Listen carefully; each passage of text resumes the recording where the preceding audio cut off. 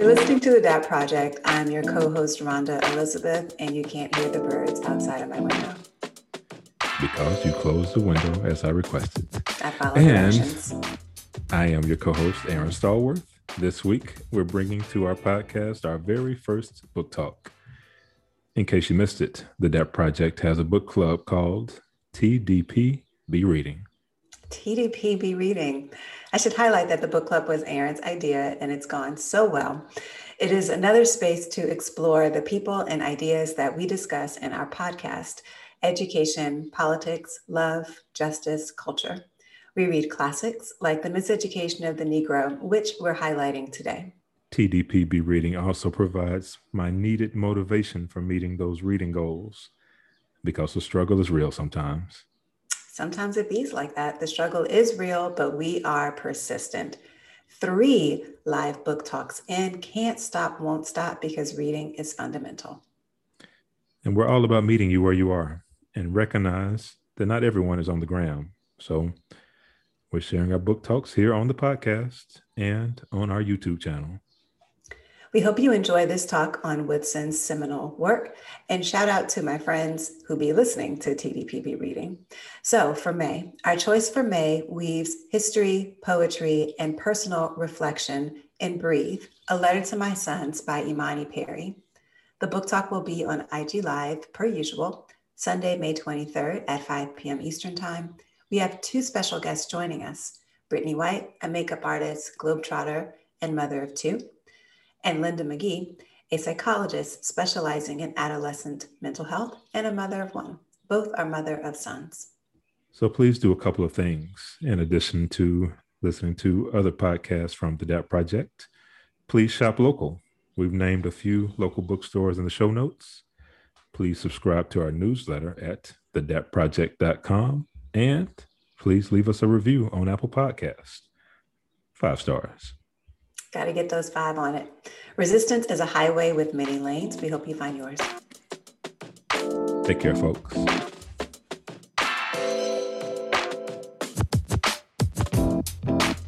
What are we doing here today? Why are we on IG Live on Sunday at 5 o'clock?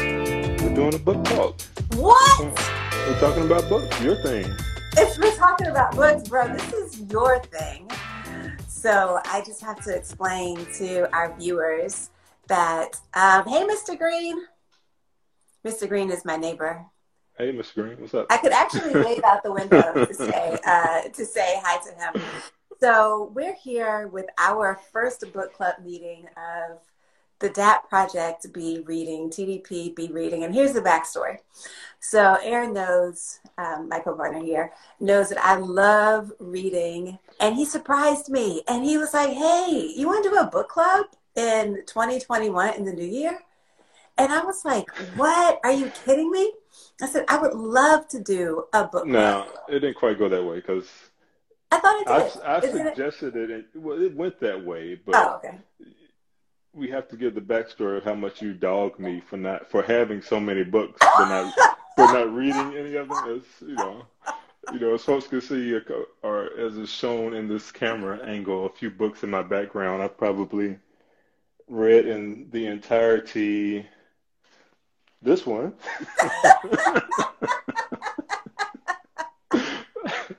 But I love books. As you know, I got into reading really off of one of your suggested books. What was this, back in 2016, 17? Mm-hmm. You suggested Trevor Noah's book, mm-hmm. Born a Crime. I was like, oh, okay, I'll check it out. I think this is one of our... To be honest, as important as that book was for you, I don't remember. I vaguely remember suggesting it, because I remember reading it and loving it, but I vaguely remember suggesting it. Yeah, well, I read the book, and Trevor Noah, of course, we know Trevor Noah, Daily Show comedian, but he grew up in South Africa, as many of us know. But what was so amazing about that book is how his life growing up in South Africa seemed to really be somewhat parallel to my life growing up in the South of growing up in Texas. So that was from the church life to how his aunties were to, all those things. It was very similar. And so I loved that book. And then a friend of mine gave me another book right after that, Queen Sugar. I was already a fan of the show. And so I read that book just like that. And so, but this again was 20, I think 17 or 18. I read 10 books, Rhonda. Prior to that, I didn't do very much reading since college. You did read 10 books. But I read 10 books in one year. So reading is fundamental. And I'm But super proud of you for your 10 books. But I fell off for 3 years after that. So But now you're back. Getting But back did on I it. really dog you out for not reading? Kind of, it was some side eye action going on. Whenever you would see, whenever I say, "Ooh, I got a new book in the mail," you'd be like, "Whatever, you're not gonna read it." Because, bro, you don't be reading your books. You're like quick to buy, slow to read. Yeah, this is true. But that being said, there are a number of folks, I think, who choose to buy books but don't always read them. As many books as I buy, if I buy 10 books, and I definitely read like 5 of them. Mm-hmm. So it's not unusual to buy a bunch of books and not read them. And I just find it hilarious that you're like, I got my book. And I'm like, you ain't gonna read it. I got Obama's book. I got Cast. I got Henry Louis Gates' latest book. I got a few books upstairs. I got but I'm gonna read them. This is gonna be a good year for reading for me. This is gonna be an awesome year for reading because you've already gotten off to a great start with the Miseducation of the Negro. I love how there are how many covers did I put on our IG at one point? I had probably like 50, 11. Bro, right. You put 1,000 different covers, so you couldn't even tell what the book was at that point. So we're at February 28th, but we chose to read The Miseducation of the Negro for a very specific reason in February, which I hope most people already know, which is, of course, that Carter G. Woodson designed February to be Negro History Week, because simultaneously there are important birthdays during the month of February. I think it is Lincoln's birthday, and I want to say Frederick Douglass's birthday. Yeah, that's the story I've heard. I know that is their birthdays, but I like to keep going. That's the reason that he chose February. Contrary to popular belief that it was the shortest month of the year, that we have Negro History Week in February. That's not the reason. The reason is that he wanted to celebrate those two folks who had such important roles in Black history. And so we have Black History Month during the month of February for that reason. Carter G. Woodson also contributed a lot to just respecting Black history and Black culture by being president of an African American History Society and promoting the study of Black history everywhere he went. His own education story is pretty phenomenal. Yeah, it's dope. I didn't, I've heard Harvard, but that's all, if you don't really study Carter G. Woodson, you don't really think to know the University of Chicago. And what was the school? Where did he go for undergrad? Was that Kentucky or somewhere in Kentucky? Or Virginia? I think so. He went to a pretty small school. To end up at Harvard was really surprising that he got that far in his educational evolution. Right, and in his day. So. Yes, and in his day, which was like, wow, to have been born at the time that he was and to have progressed as much as he did was absolutely phenomenal against all odds. So what was your initial reaction to the title of The Miseducation of the Negro? To look at the title in 2021, I thought about it made me really rethink about Lauryn Hill's album, Miseducation of Lauryn Hill, and to realize that, this is what she was talking about. And she's talking about being, the feminism movement, talking about some Black pride and that sort of thing in her album. And that made me think about, this is what she was really kind of, conjuring up a bit in her album. But Miseducation of the Negro really makes me think about my junior year in college, the first time Azra Kwesi and Tony Browder's wealth of knowledge was presented to me in the form of a presentation. Azra Kwesi came to Alabama A&M's campus, and for the first time really gave me pre-Middle Passage history of Black and African people. And it made me realize from that point backwards, there was somewhat of a miseducation that I received. And from that point forward, I started to dig more into what it meant to be a Black person, a Black man, um, and grow from there. So I feel that I stopped being fully miseducated when I was 19 years old. You have a particular point in mind. That's interesting. I was thinking about the phrase miseducated to begin with and what that word even means to be miseducated. So when I think about the phrase miseducated, it sounds like you were in school and you had the formality of education, but the actual work of education didn't happen, that you didn't leave your institution smarter or better than Hmm. when you entered, but you actually left worse off. Yeah. Yeah. I wouldn't take it as worse off, but I wouldn't take it as better based on Mhm. what I learned in my institution, whether it be the HBCU I attended or the Ivy League institution I attended or the big state school for that matter, where I just picked up, some formulas. I picked up some heavy reading of some literature that meant very little to me. I picked up some theories about some things that work in laboratories but not necessarily work in real life. Mhm. So the real education that we think we're receiving in high school and college in life is not the education that's truly making us grow as people and as a people. So Mhm. When yeah. I think What about about you? that part about was I ever miseducated?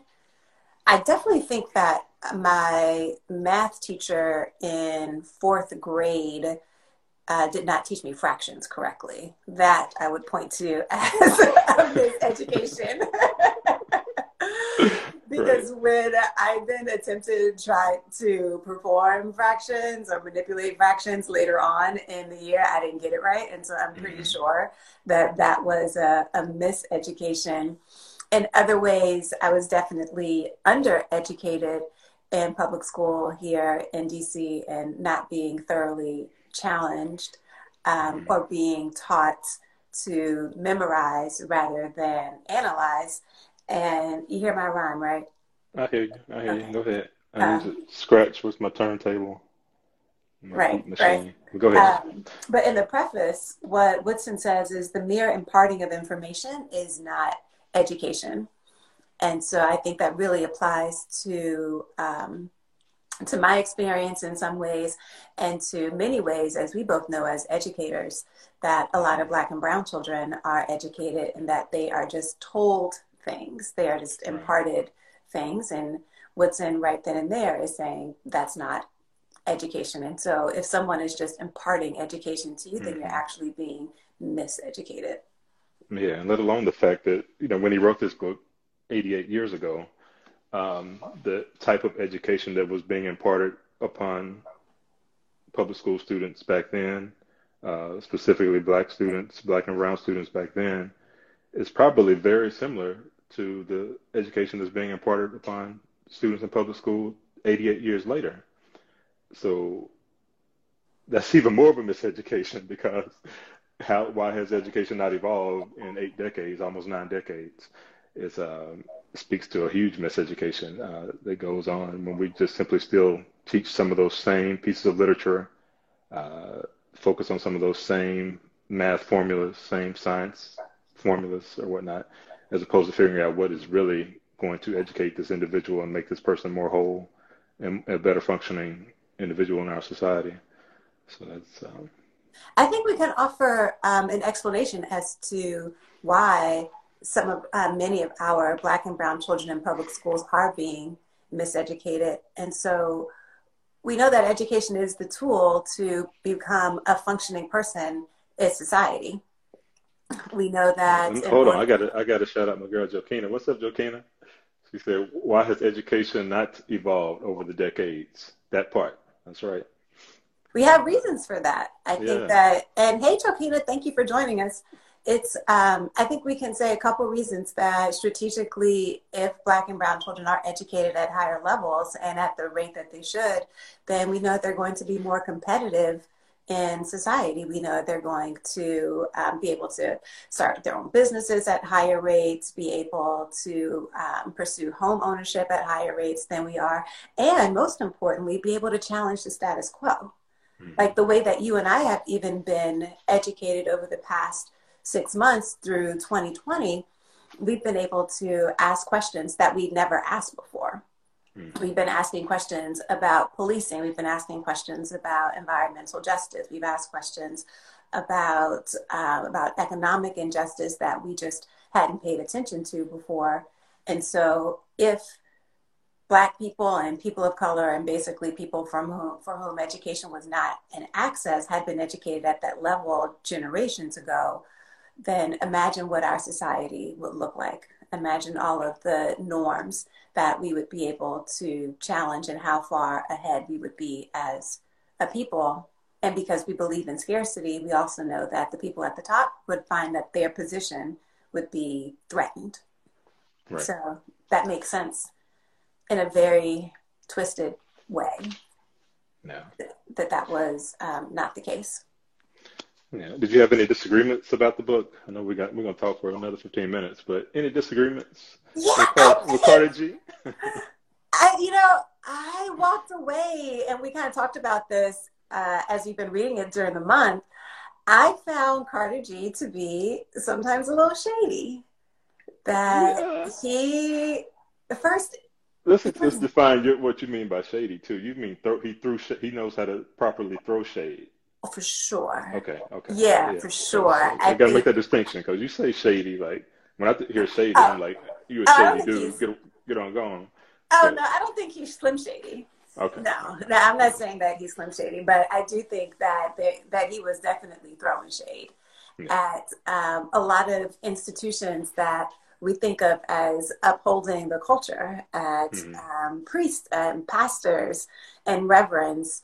He was deeply critical of their role in society, and he would sometimes suggest that they were pursuing money over faithfulness and imparting the word unto the people, that some preachers at the time would hear what other pastors, white pastors, had to say and throw the same thing at Black communities, particularly Black communities in the South, and not resonate with them. He even threw a little shade at white patrons of the time who would make deals with select Black individuals in the community, hoping that the Black folks would then go on to the community and promote an idea on behalf of those white patrons. And then the white patrons, of course, would have to hope that their Black counterparts wouldn't reveal the truth of their intentions. So I think Woodson had a very critical eye. He was a very astute observer in society, but he wasted no time in holding people accountable for their manipulative behaviors or for their nefarious intentions. So he was clear about that in the book, but his shade was so well articulated. Yeah. Oh, well, I wrote some of them down, but I'm not going to find it right now. But very, very well articulated. Very well articulated. Were you like, I got to use this? Yes. Like, I'm going to save this for myself and quote shout out to Carter G after I say it.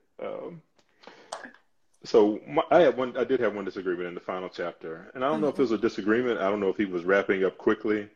But he said the Negro needs to become angry with himself because he has not handled his own affairs wisely. When I hear that, yes, there's accountability. Yes, there's, be responsible. But I also heard a little bit in that statement and in that final chapter and one more time in the book, the kind of the pull yourself up by your bootstraps theory. Yeah. And one of my favorite notable quotes from Martin Luther King Jr. is that, many of us were not afforded boots in the first place. So how can we therefore pull up ourselves by bootstraps? And so, that one statement kind of stuck. I wish it would not have ended that way. I'm sure there's probably some research that I can do to give me more insight into what he was saying there, because it was the final few words of the book. But what did you have any thoughts on that or think about that at all? Yeah, that last chapter was one that caused me to think about Woodson and how he may have been perceived in the Black community because he was so critical.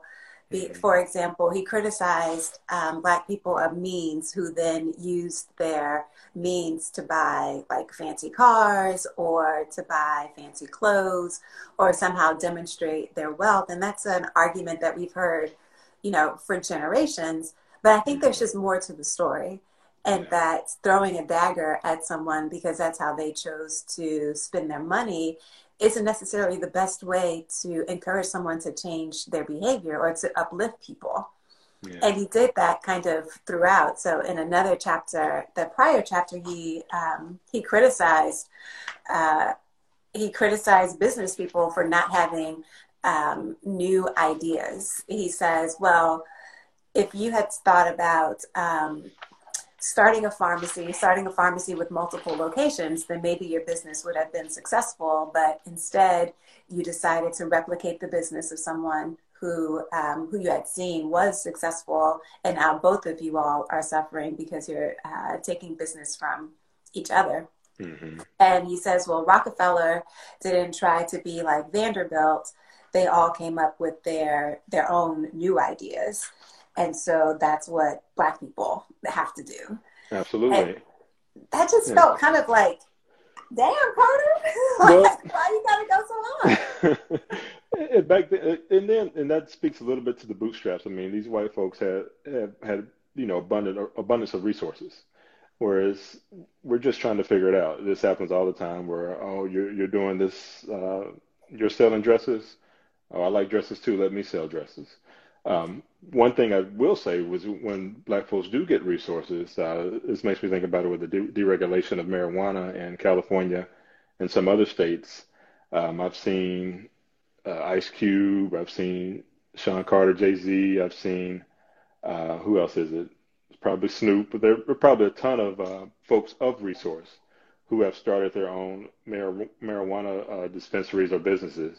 Mm-hmm. And I thought to myself, why didn't you people who are in the same industry, who know each other very well, why haven't y'all combined your resources to really take hold of that industry as opposed to, splintering off and doing your own thing here and there?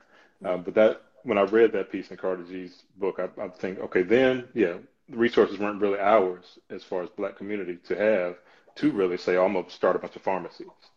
But now, as we do gather some resources, we're still sort of splintering off to, being rugged individuals as opposed to a more communal type of people to really build something that could be a more powerful economic base. But that also speaks to the decades of conditioning you have in a society and a culture that is America. So I think we should leave space for there to be other explanations for people's behaviors, that on the outside it may look a certain way, but we have to accept that we're not in those conversations as they're thinking about how they're going to structure their business deals. And there may be constraints that they are facing that we just may not be privy to. Yeah. And so I thought with a lot of Woodson's generalizations that there just has to be more to the story than what he's seeing, and absolutely. As critical. The book is, this is the book. so he could only say so much. Granted, the text is very small. It is a very, very short but very fruitful book, substantive book. But yeah, you're right. I'm sure there is a lot of room for answers to questions that I'm sure have been answered, but it also leaves you room to question as to what those answers are. Yeah, I think so.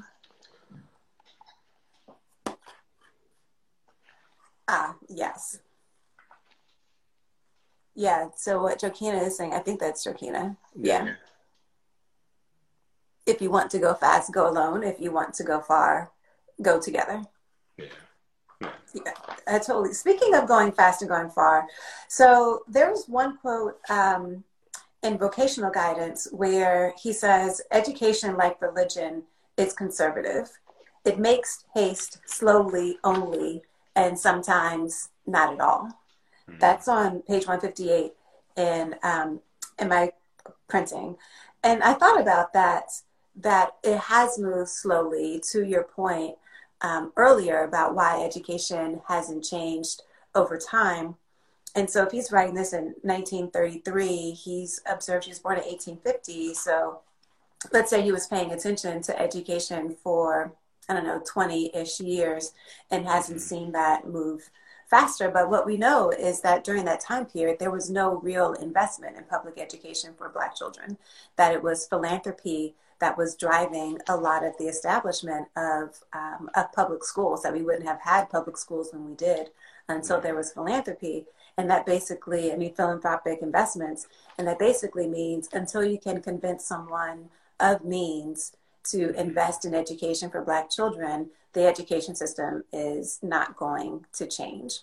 Right, and it's going to cater to the masses or to the majority population or to white folks, as opposed to catering to Black folks or poor folks or folks who are under-resourced communities, as opposed to, for their own self-empowerment. And so right. One other thing that he criticizes is the type of education, and this is where the miseducation part comes in, where he says, well, you're being educated, but what you are being taught are outdated techniques. So you're being taught the old method of designing clothes, for example. You are taught the old method of repairing plumbing or machinery or mechanics. And so by the time you come out of this institution, your skills are obsolete. So that's part of the miseducation. I did love, though, how, speaking of going back to Woodson being shady, I love how he threw so much shade on classical Western education. Like, my man was hating on Western education. He was hating on Aristotle, the Romans, Caesar. He's like, what use is this for you to study these scholars who don't know anything about you? They don't know anything about your situation, and you can't use this knowledge in the communities in which you live. So really what you need to be studying are techniques that are relevant to today. So you need to have skills for today, and you need to be reading about either African civilization or about your people for today. So when he was saying that I could get with. Yeah. But it's as if, the curriculums were created to honor and hold supreme, folks that looked like them or like white folks. And all that does is build pride, because Billy sit in that class. He didn't care about Greeks, but if Greeks look like he does, then that's going to somehow build his pride up or build his own self-efficacy up somewhat. But versus when Johnny, the Black boy, sees the same curriculum, zero relation, no way to relate to it at all. But Billy at least gets one pigmentation relation to what these people are talking about. That's right, generations away from England, from Rome, not a bit Italian, but still feels pride in that. Exactly. And speaking of education not changing, that's still relevant to classical education today at Columbia, where I went and where you went for grad school. As undergrads, we had to read contemporary civilization, literature, humanities, art humanities, and all of those classes basically studied the Western canon, and we had to fight tooth and nail to actually get African studies and African American studies, Black studies, ethnic studies in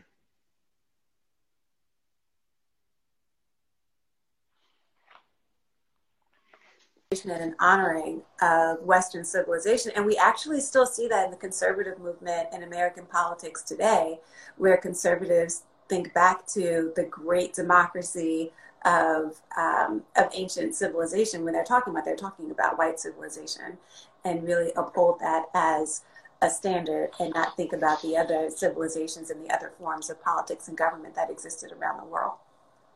Yeah, and speaking of education, and we're down to 2 minutes. We can go as long as we want, of course, because that's our business. Yeah. But I might run out of things to say.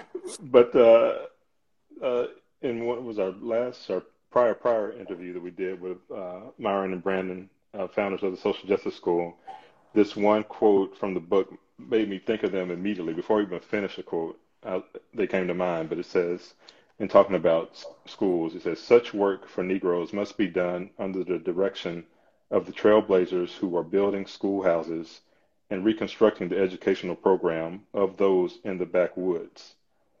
Leaders of this type can supply the foundation upon which a university or realistic education may be established. Mm. So backwoods meaning these antiquated forms of education that they're pushing down the throats of the pupils. But when we look at a social justice school, they're the trailblazers. They're building something new, innovative, and different from everything that we've been miseducated about. And granted, we're going to learn some math, and granted, we'll learn some science, and we'll be great readers, Mm. but it will be infused with things that build us up as Black people in that classroom, learning and taking in that knowledge. Your comment made me think about another quote from, and I know we said we weren't going to do this, from chapter 14, but it's right here in front of me. And he says, but can you expect teachers to revolutionize the social order for the good of the community? Indeed, we must expect this very thing. So he's saying we have to hold our teachers to these really high standards and expect that they will revolutionize community. And that reminds me of efforts to recruit more Black male teachers into the classroom so that they then can show by example, this is what educated looks like. It looks like me and I look like you. So by proxy, you then look educated, and they'll filter their education through the lens of their Black male experience. Hopefully it will be a positive one in the way that they're understanding their experience, and then can educate students in, I think the Bible says, raise them up in the way that they will go and they will not stray from you. Mm-hmm. And so when we expect that from our teachers and bring in people from our community into our classrooms, then we can be, and support them, of course, so you're not just having someone in the classroom for the hell of it, but you're actually training them and providing them the resources, as we know as former teachers, so that they can actually do the job that needs to be done in the best interest for kids. Yeah. So any final thoughts about the book? There was one thing I would say about Carter G. Woodson's writing style. I wasn't crazy about it. I found his style a little bit stilted, and I found that I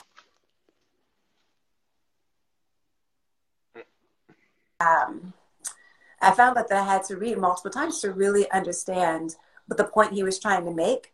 And when I read, I was like, oh, that's what you were trying to say? You could have just said, Yeah, he did.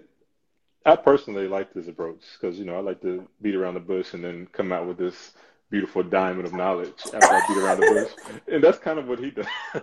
That's kind of what he does. I did have to be in the proper setting. I had the perfect setting for reading. It wasn't just going to grab me and pull me in. I had to be total quiet, total focus, so I could really see where he was going, what he was saying. But I can see why you would say what you just said. It was stilted and hard to read. Yes, I definitely felt like, wow, why is he taking 6 years just to say that? I did appreciate as well that Woodson did not idealize the Ivy League, that he did not have love for Harvard, for Columbia, he called out, for Princeton, for none of those institutions that had been established at the time. He was like, y'all ain't shit. Right. And he was like, when I think it sounded like he was talking about Howard, Fisk, Xavier, and what other university was that? One other one, HBCUs. He's like, if these newly established schools that are meant to educate Black people in any way emulate a Columbia, University of Chicago, or Harvard, y'all ain't shit. So I appreciate that as well. Where as Ivy League graduates, we know and understand that deeply, and I especially know that to have sat in several HBCU classrooms as well, and sat in an Ivy League classroom to know that no, it does not deserve these accolades that they receive. They just happen to have a beautiful endowment and are able to get wonderful researchers and wonderful educators in their classrooms. But the educators and researchers in the classrooms of those HBCUs are equally as wonderful. They just don't have that endowment to back it. Mm-hmm. And he's also saying if the school is not teaching what Black people need to know to manage and empower their own lives, then you ought to take a critical look at yourself. So whether you are, to use his words, a Negro teacher or a white teacher, the primary concern is that you're teaching what people actually need to know to move forward and to uplift the race, to quote unquote, to use an old phrase. So would you recommend The Miseducation of the Negro? 100%. 100%.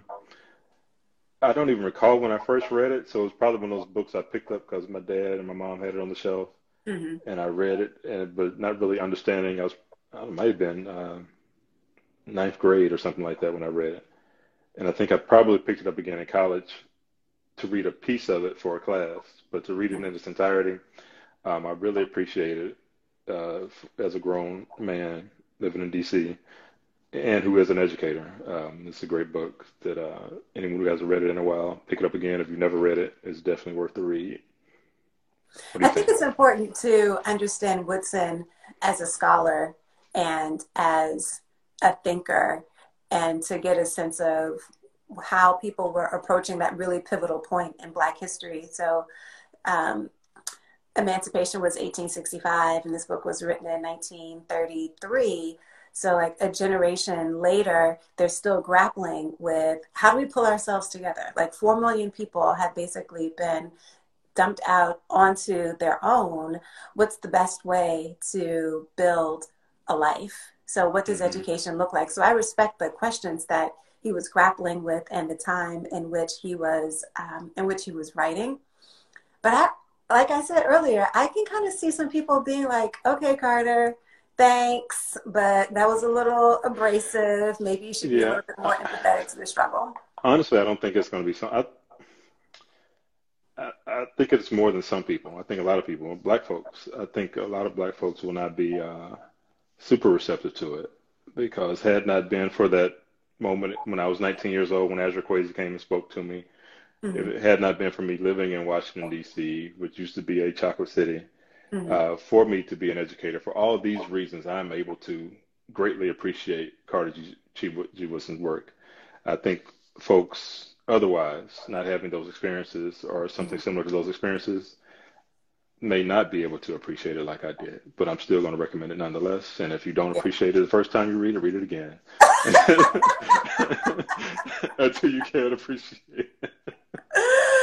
Well, maybe I'll have to read it again, because I didn't walk away loving his writing, but I also have to respect the fact that there are lots of insights that we have now about institutional racism, about structural racism, about white supremacy, even though I'm sure he knew much more about white supremacy than we will. But the way that we've been able to put it into the context of education is different. And so I found myself just wanting Woodson to be a bit more empathetic to other people, and to try to see more of the whole picture about a person's attempt to construct a better life for themselves. So maybe he doesn't necessarily agree with the way that they're spending their money, but there has to be a different way to communicate that message so people actually feel uplifted. But his criticisms around curriculum, absolutely agree with. His directive that you have to have a skill set that's relevant, that you should pursue business ventures, his recognition of the challenges that business owners would face. Like if you are a lawyer or a doctor, it may be harder for you to pursue a career because of segregation.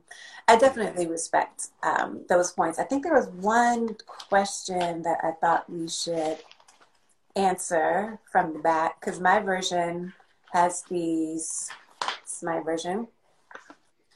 You pull out study questions? Yes, it has study questions.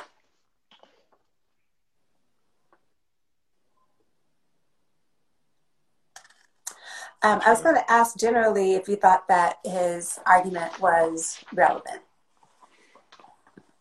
Like, were some of his critiques relevant to today? Like, do they give us new insights about understanding education today? Yeah, they give us insight to understanding. I mean, again, this book was written 88 years ago, and you and I both can agree on many points that he made in the book in 2021. So that speaks to the iceberg, which is the injustice of miseducating Black folks and folks in general. And how do we change that? We do know that places like the Social Justice School, Brandon and Myron, are chipping away at it. Then there are tons of other examples that we know of as educators and just in general that are chipping away at it, but it is indeed an iceberg. Yeah, that's why, to interrupt you for a second, that's why I thought some of his critique wasn't relevant, because we've seen a lot of churches, for example, an institution that he was really critical of, we've seen a lot of churches then become pivotal in the civil rights movement. So I think he died in, he was born in 1875, my bad. I think he died in 1950. So in 1960, we see the church really I shouldn't say explode, but we should see the church's commitment to the civil rights movement really take national prominence. So the institution that he was so critical of becomes pivotal in achieving legislation like the Voting Rights Act of 1964.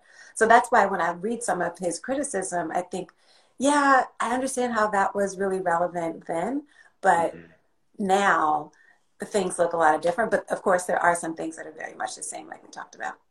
Right. And, some of what came about in the 60s, may have, his observations came before that Voting Rights Act. So there may have been shifts going on. He may have sparked some fire under some folks when they first read the book 88 years ago to lead to some changes that came about in those churches in the 60s. So I would, that's where further research is needed on my part, because I would love to hear more thoughts and reviews, positively and or negatively, about how the book was first received and received in those first decade or two after it was written versus, how we're receiving it now, almost 90 years later. That's my next piece of homework, if I can fit it on my plate somehow. We have a comment from the Lady Killer who said that's not necessarily true. Can you say a little bit more, if you would type in the comments what you think is not necessarily true, so we can explore that a little bit. And let's see if they were adding. So while they are adding that, let's see if there were any last thoughts that I thought we should lift up. Oh, his service rather than leadership, I thought, was a really interesting point, where he says, I think they're speaking to a comment, not to. Oh, they were speaking to another comment. I'm guessing that's what the arrows mean, Lady Killer. Oh. I'm still understanding how. Me too. I might be wrong. They may have been referring to us. Yes. First ever IG Live from the TDP Project. But, yeah, exactly. Because a lot of it's not necessarily true. Because they're certainly based on what we've experienced. As he talks Thank about. You, Lady Killer. Okay. As he talks about service versus leadership, and he said there's actually more work that needs to be done than leadership, but I thought of service and leadership as coming together, as being, you need one with the other, that you definitely need. I mean, that's why we have the phrase servant leader. Right. Yeah, I had to be in. I wrote it down. It made sense one time. I looked at it again. I was like, it's not making sense to me. But the greatest amongst us is a servant, right? Did he use that quote? Did he quote that? The greatest amongst us is a servant. He didn't say the greatest amongst us is a leader. Yeah. And so if you're serving, you're kind of like to be a servant leader. You are a servant. You just happen to be labeled the leader. So I get where he was going. I guess you did too. I just eventually, but he seemed to think of them as mutually exclusive. That you're either the servant or that you are the leader. Maybe he was interpreting them in very traditional ways. Some leaders do see themselves as mutually exclusive, though, so I think that's not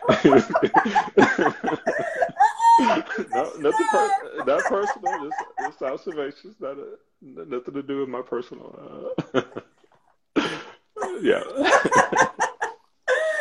Okay, we cannot end without, I think, this particular quote. If you can control a man's thinking, you do not have to worry about his action.